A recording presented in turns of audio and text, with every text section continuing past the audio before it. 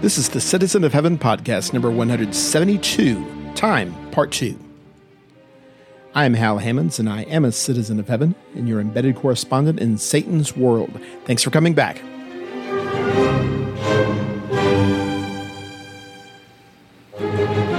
This is the second part of my conversation with Jeff O'Rear and BJ Sipe. Again, Jeff is the evangelist for the Judson Road Church of Christ in Longview, Texas, and co-host of the Working with the Word podcast. BJ is the evangelist for the Church of Christ in Danville, Kentucky, and the host of the Set Your Mind Above podcast. BJ is another contributor to the Balancing the Christian Life lectures. Links are in the show notes below. We finish by talking about the number of days and years it takes to get all the way home and the decisions we make along the way.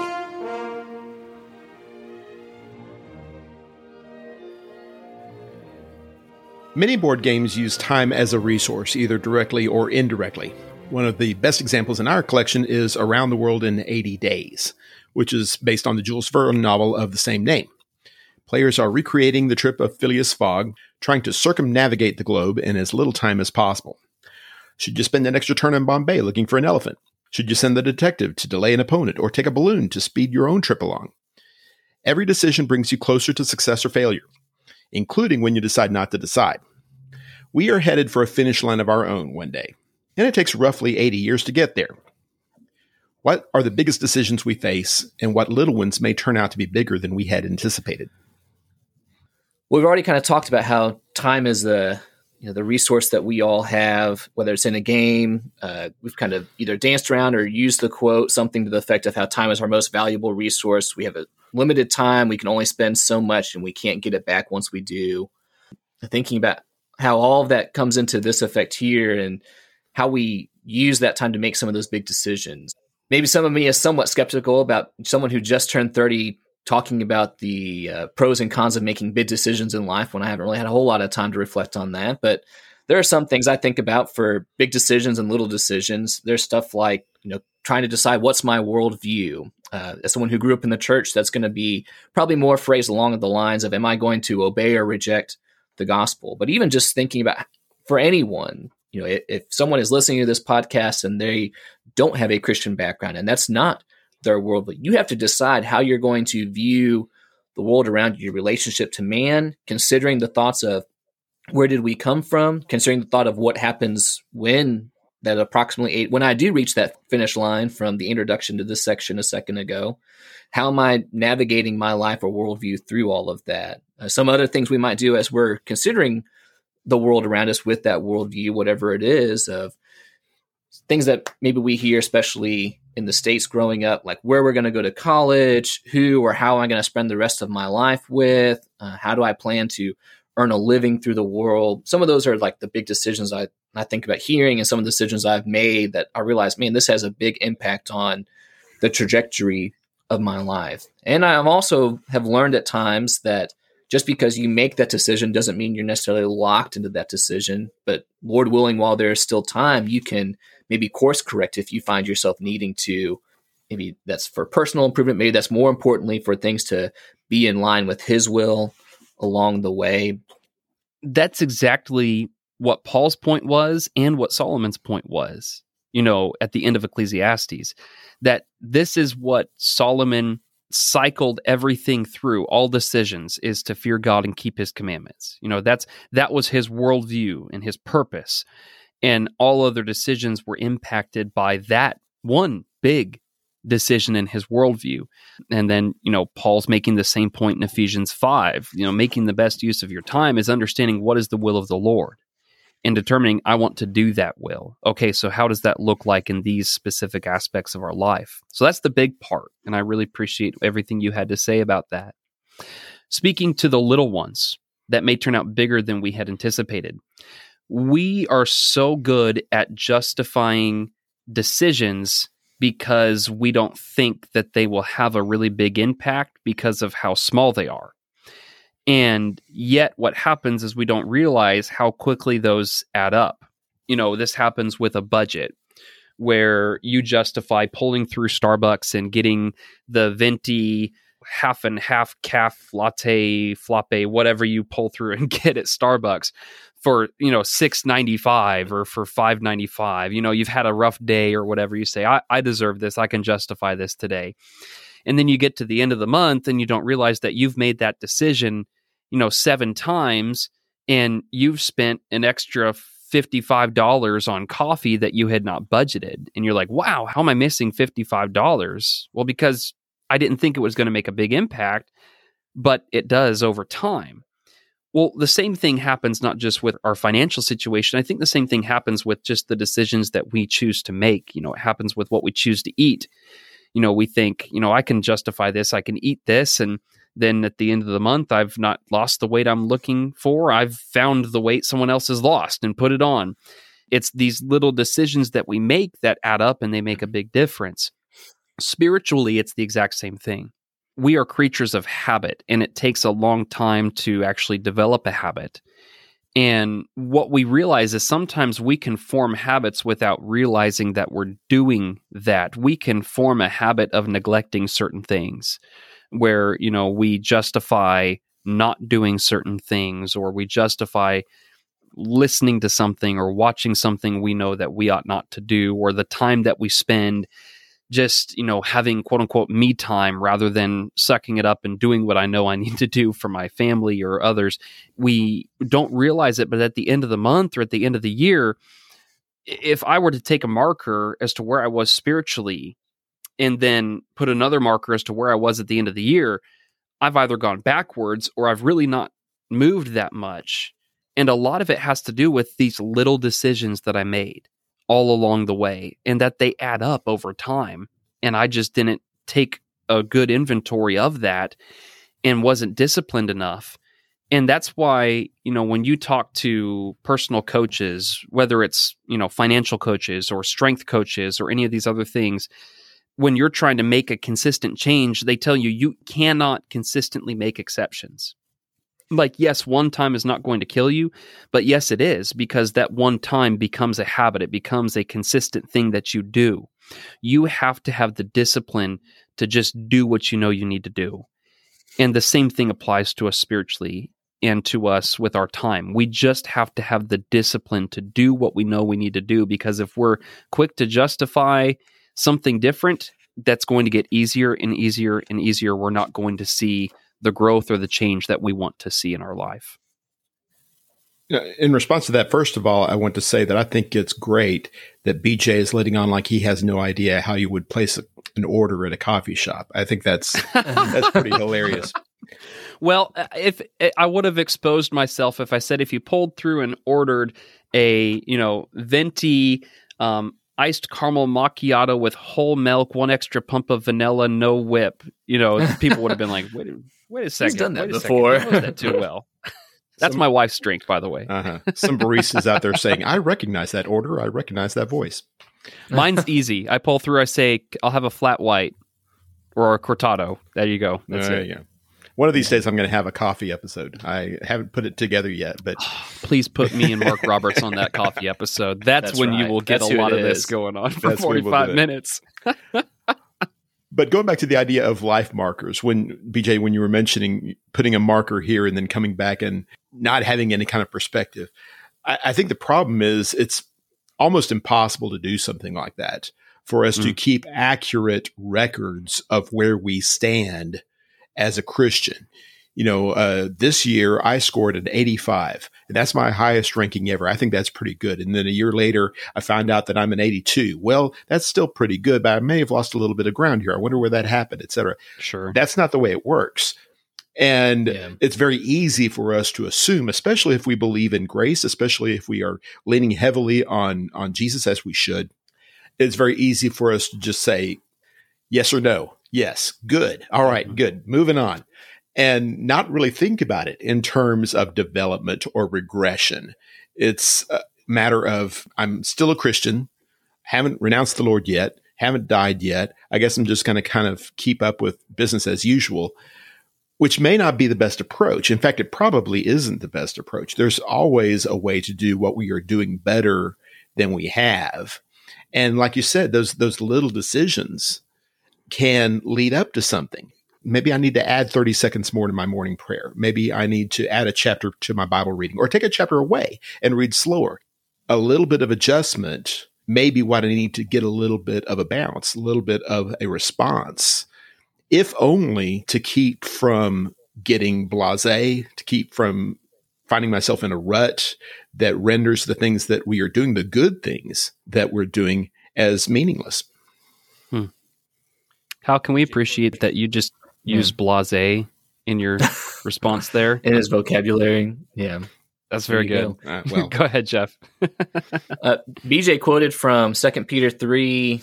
I'm going to expose I'm going to say 18, although I might be second guessing 19. There you go. That's right. 18. But even earlier on in 2 Peter, you got chapter 1, the idea there needs to be that increasing in that growth. And a lot of that's going to be through just those daily disciplines and lean on the Lord's grace, but not just finding myself stuck within all of that. I think about how all these little things make an impact because it's not just compartmentalized. It all affects who we are as a person. I'm done with VBS season. Not to say that there aren't other VBSs going on around where I am in Texas, but the VBSs I'm a part of, I'm done with. And I'm not singing another children's Bible class song for 6 months. No, that's not true. But we've recently come out of, be careful, little eyes, what you see, little hands, what that song. And I've been thinking about that for little decisions, what my eyes, my mouth, my feet do. The Proverbs writer says when the father speaks to his son in Proverbs chapter 4, he begins that section by saying, guard your heart, and then goes to the illustration of feet and eyes and mouth and all of that kind of stuff, because those little decisions that we make with our feet, that we might think that's kind of a silly thing. We've got, be careful, little feet, where you go. I have a very vivid memory of where my feet took me one night that led to what seemed like maybe a small decision at the end of a long week at one point that led to some very serious consequences for a couple of years we've overcome. But that's because just one little decision of where my feet went. And over time, those little decisions are either helping us grow or they're helping us recede. Some people have made tests how I've been taking a test before. That's like I've scored, here's 10 Christian characteristics and I'm an 8 out of 10 in this, or I'm a 4 out of 10 in that, whatever. That's also somewhat subjective because, that's not necessarily in the back of the Bible. The Holy Spirit provided that. That might be helpful for us to see those things. We pray that we would continue to grow because that's what Jesus expects of us. But we use those little decisions each and every day, moving in that direction. And some of those big decisions, hopefully moving us in that direction of growth as well.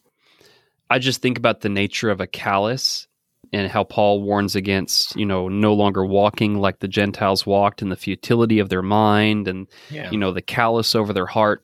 I play ukulele. The strings are super easy. And when I try to pick up my guitar again and play it, it hurts. I mean, it's hard because those strings are much harder. But, guys that do it regularly, they don't feel that pain anymore because they've repeatedly done the same thing over and over again, and they've worked up those calluses on their fingers. The longer we do something, the longer we're okay with something, the longer we justify something, the harder it's going to be to make a change and to fix the pattern that I've developed in my life, because I can get to the point where I'm apathetic towards it, where I don't feel anything. I don't feel it what I should. It doesn't bother me anymore. That's difficult. And so the time to make a change is while it's still bothering me, while I'm still struggling with it. Not to say that you can't otherwise, but it's going to be much more of an uphill battle. Yeah.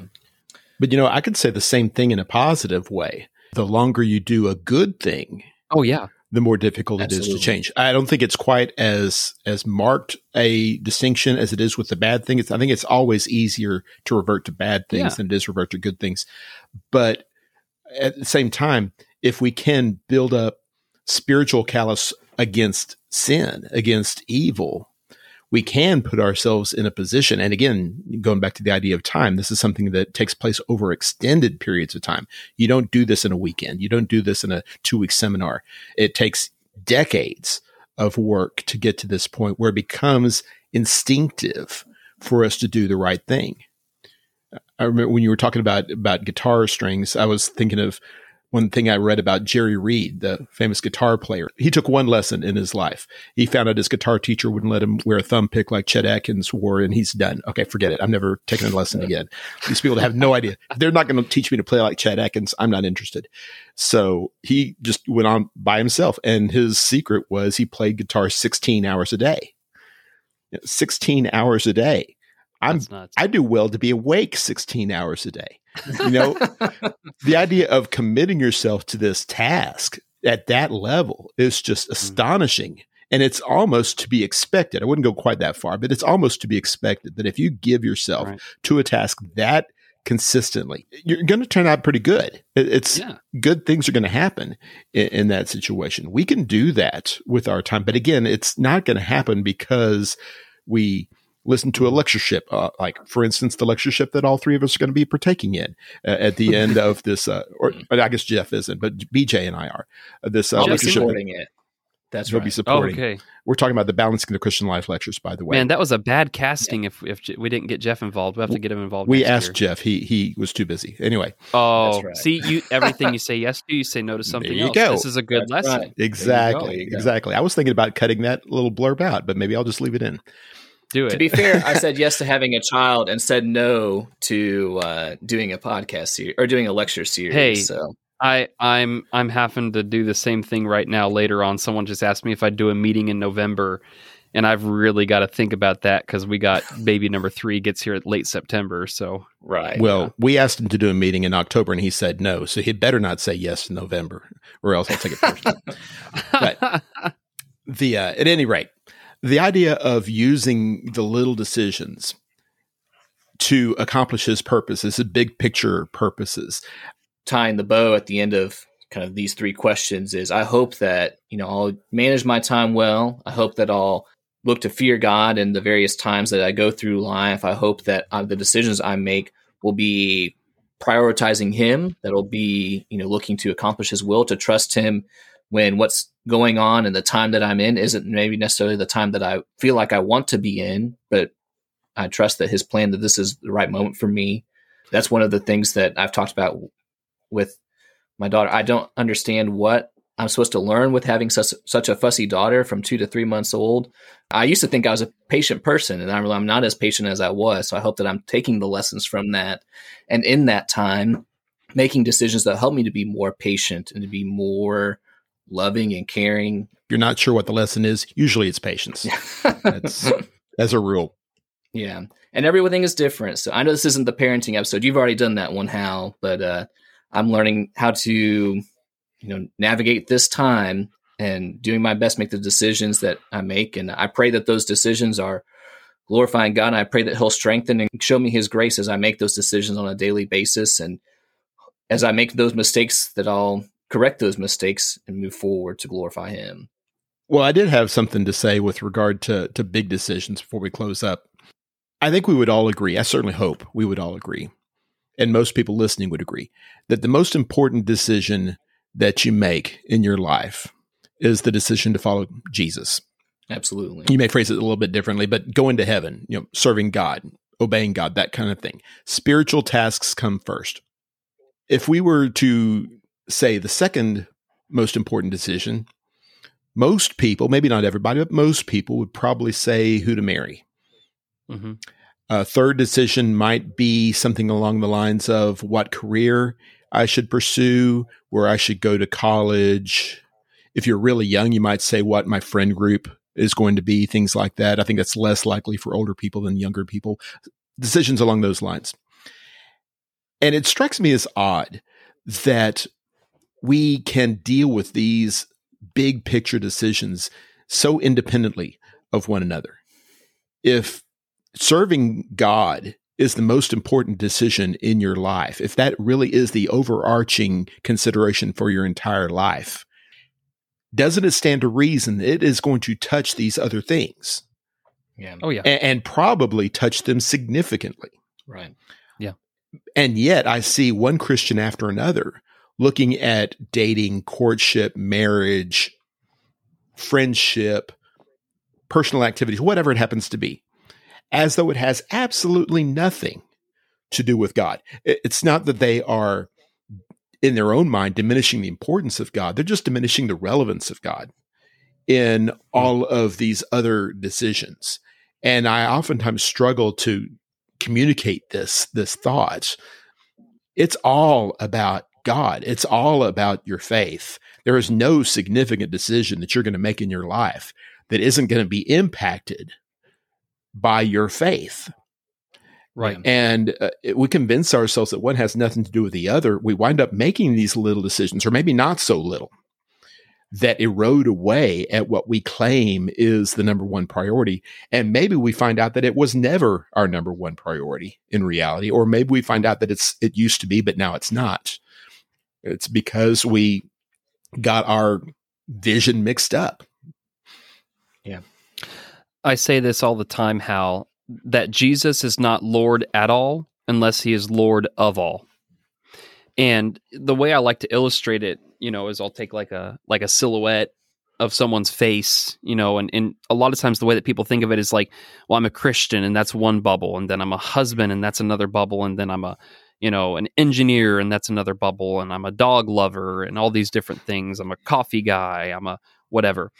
And that's the wrong way to view our life. Being a Christian is not a part of my life. In Colossians chapter 3, Paul makes the statement that when Christ, who is your life, appears, the overarching bubble in my head is Jesus. All decisions funnel through him.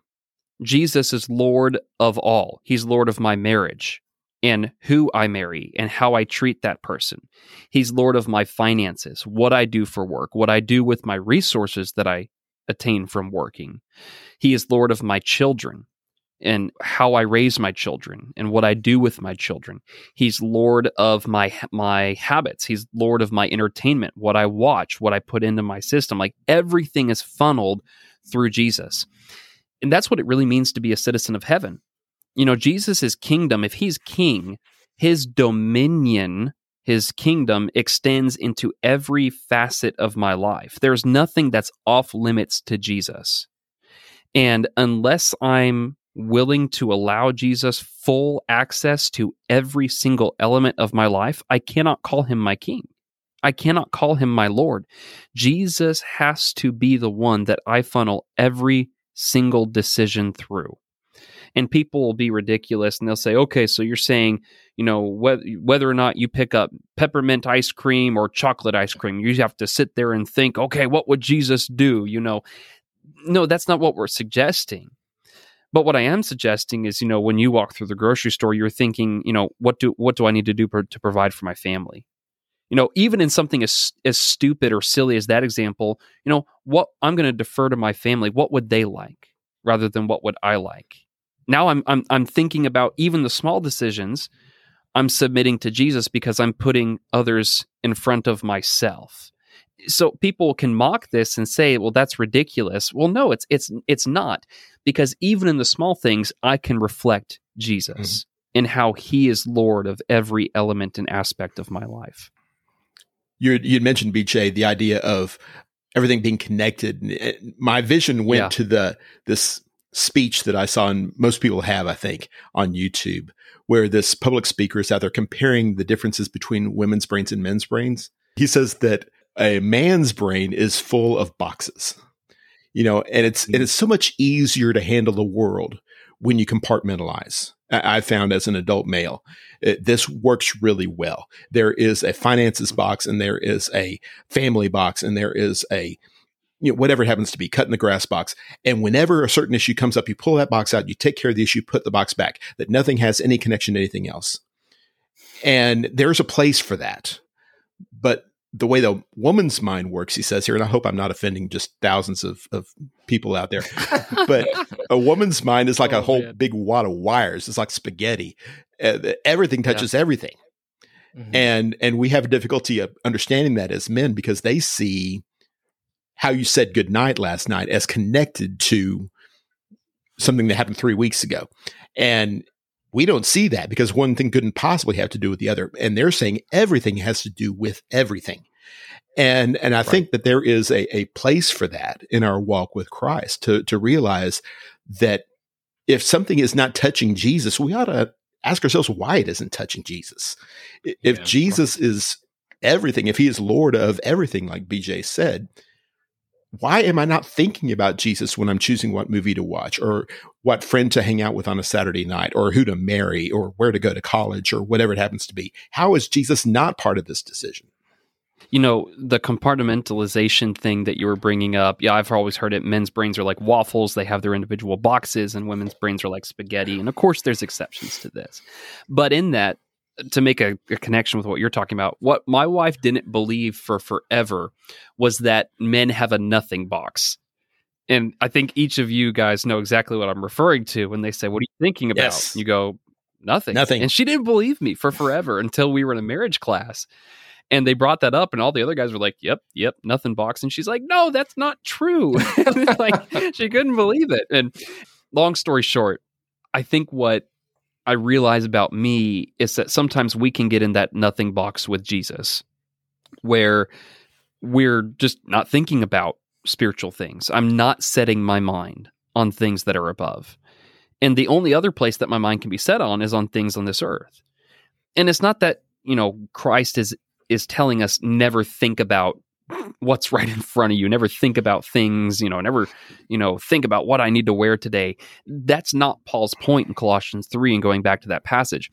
What he's talking about is that filter aspect, that if I'm setting my mind on things above, the things that I'm doing on this earth are going to be filtered through that ideology, through that worldview that Jeff was talking about earlier. That means I shouldn't ever be in a point where I'm in a nothing box regarding Jesus. Jesus really is a part of every aspect of my day. And of course, we're not going to be perfect at that. This is a lifestyle. This is a practice. This takes training. This takes discipline. But hopefully we'll grow in that grace and in that knowledge, as we referred to earlier, of Jesus, and we'll see that difference. And we'll see areas that we didn't realize we were in our nothing box with Jesus about. And then we start giving him control over those areas, like what I'm doing with my time or where I sit or what I watch. It could be anything. Mm-hmm. But as we grow and mature, we'll recognize those boxes and we'll start connecting those dots. You've been listening to the Citizen of Heaven podcast. Thank you for your support. If you like what you've heard, please subscribe through your favorite podcast platform and or on YouTube. Comments, corrections, and suggestions are always welcome. Please feel free to follow me through Facebook, MeWe, Parler, or Instagram, or check out my webpage, www.halhammonds.com. Until next time, be strong and courageous, fight the good fight of faith, and do all things in the name of the Lord Jesus. This is Hal Hammonds, the Citizen of Heaven, signing off.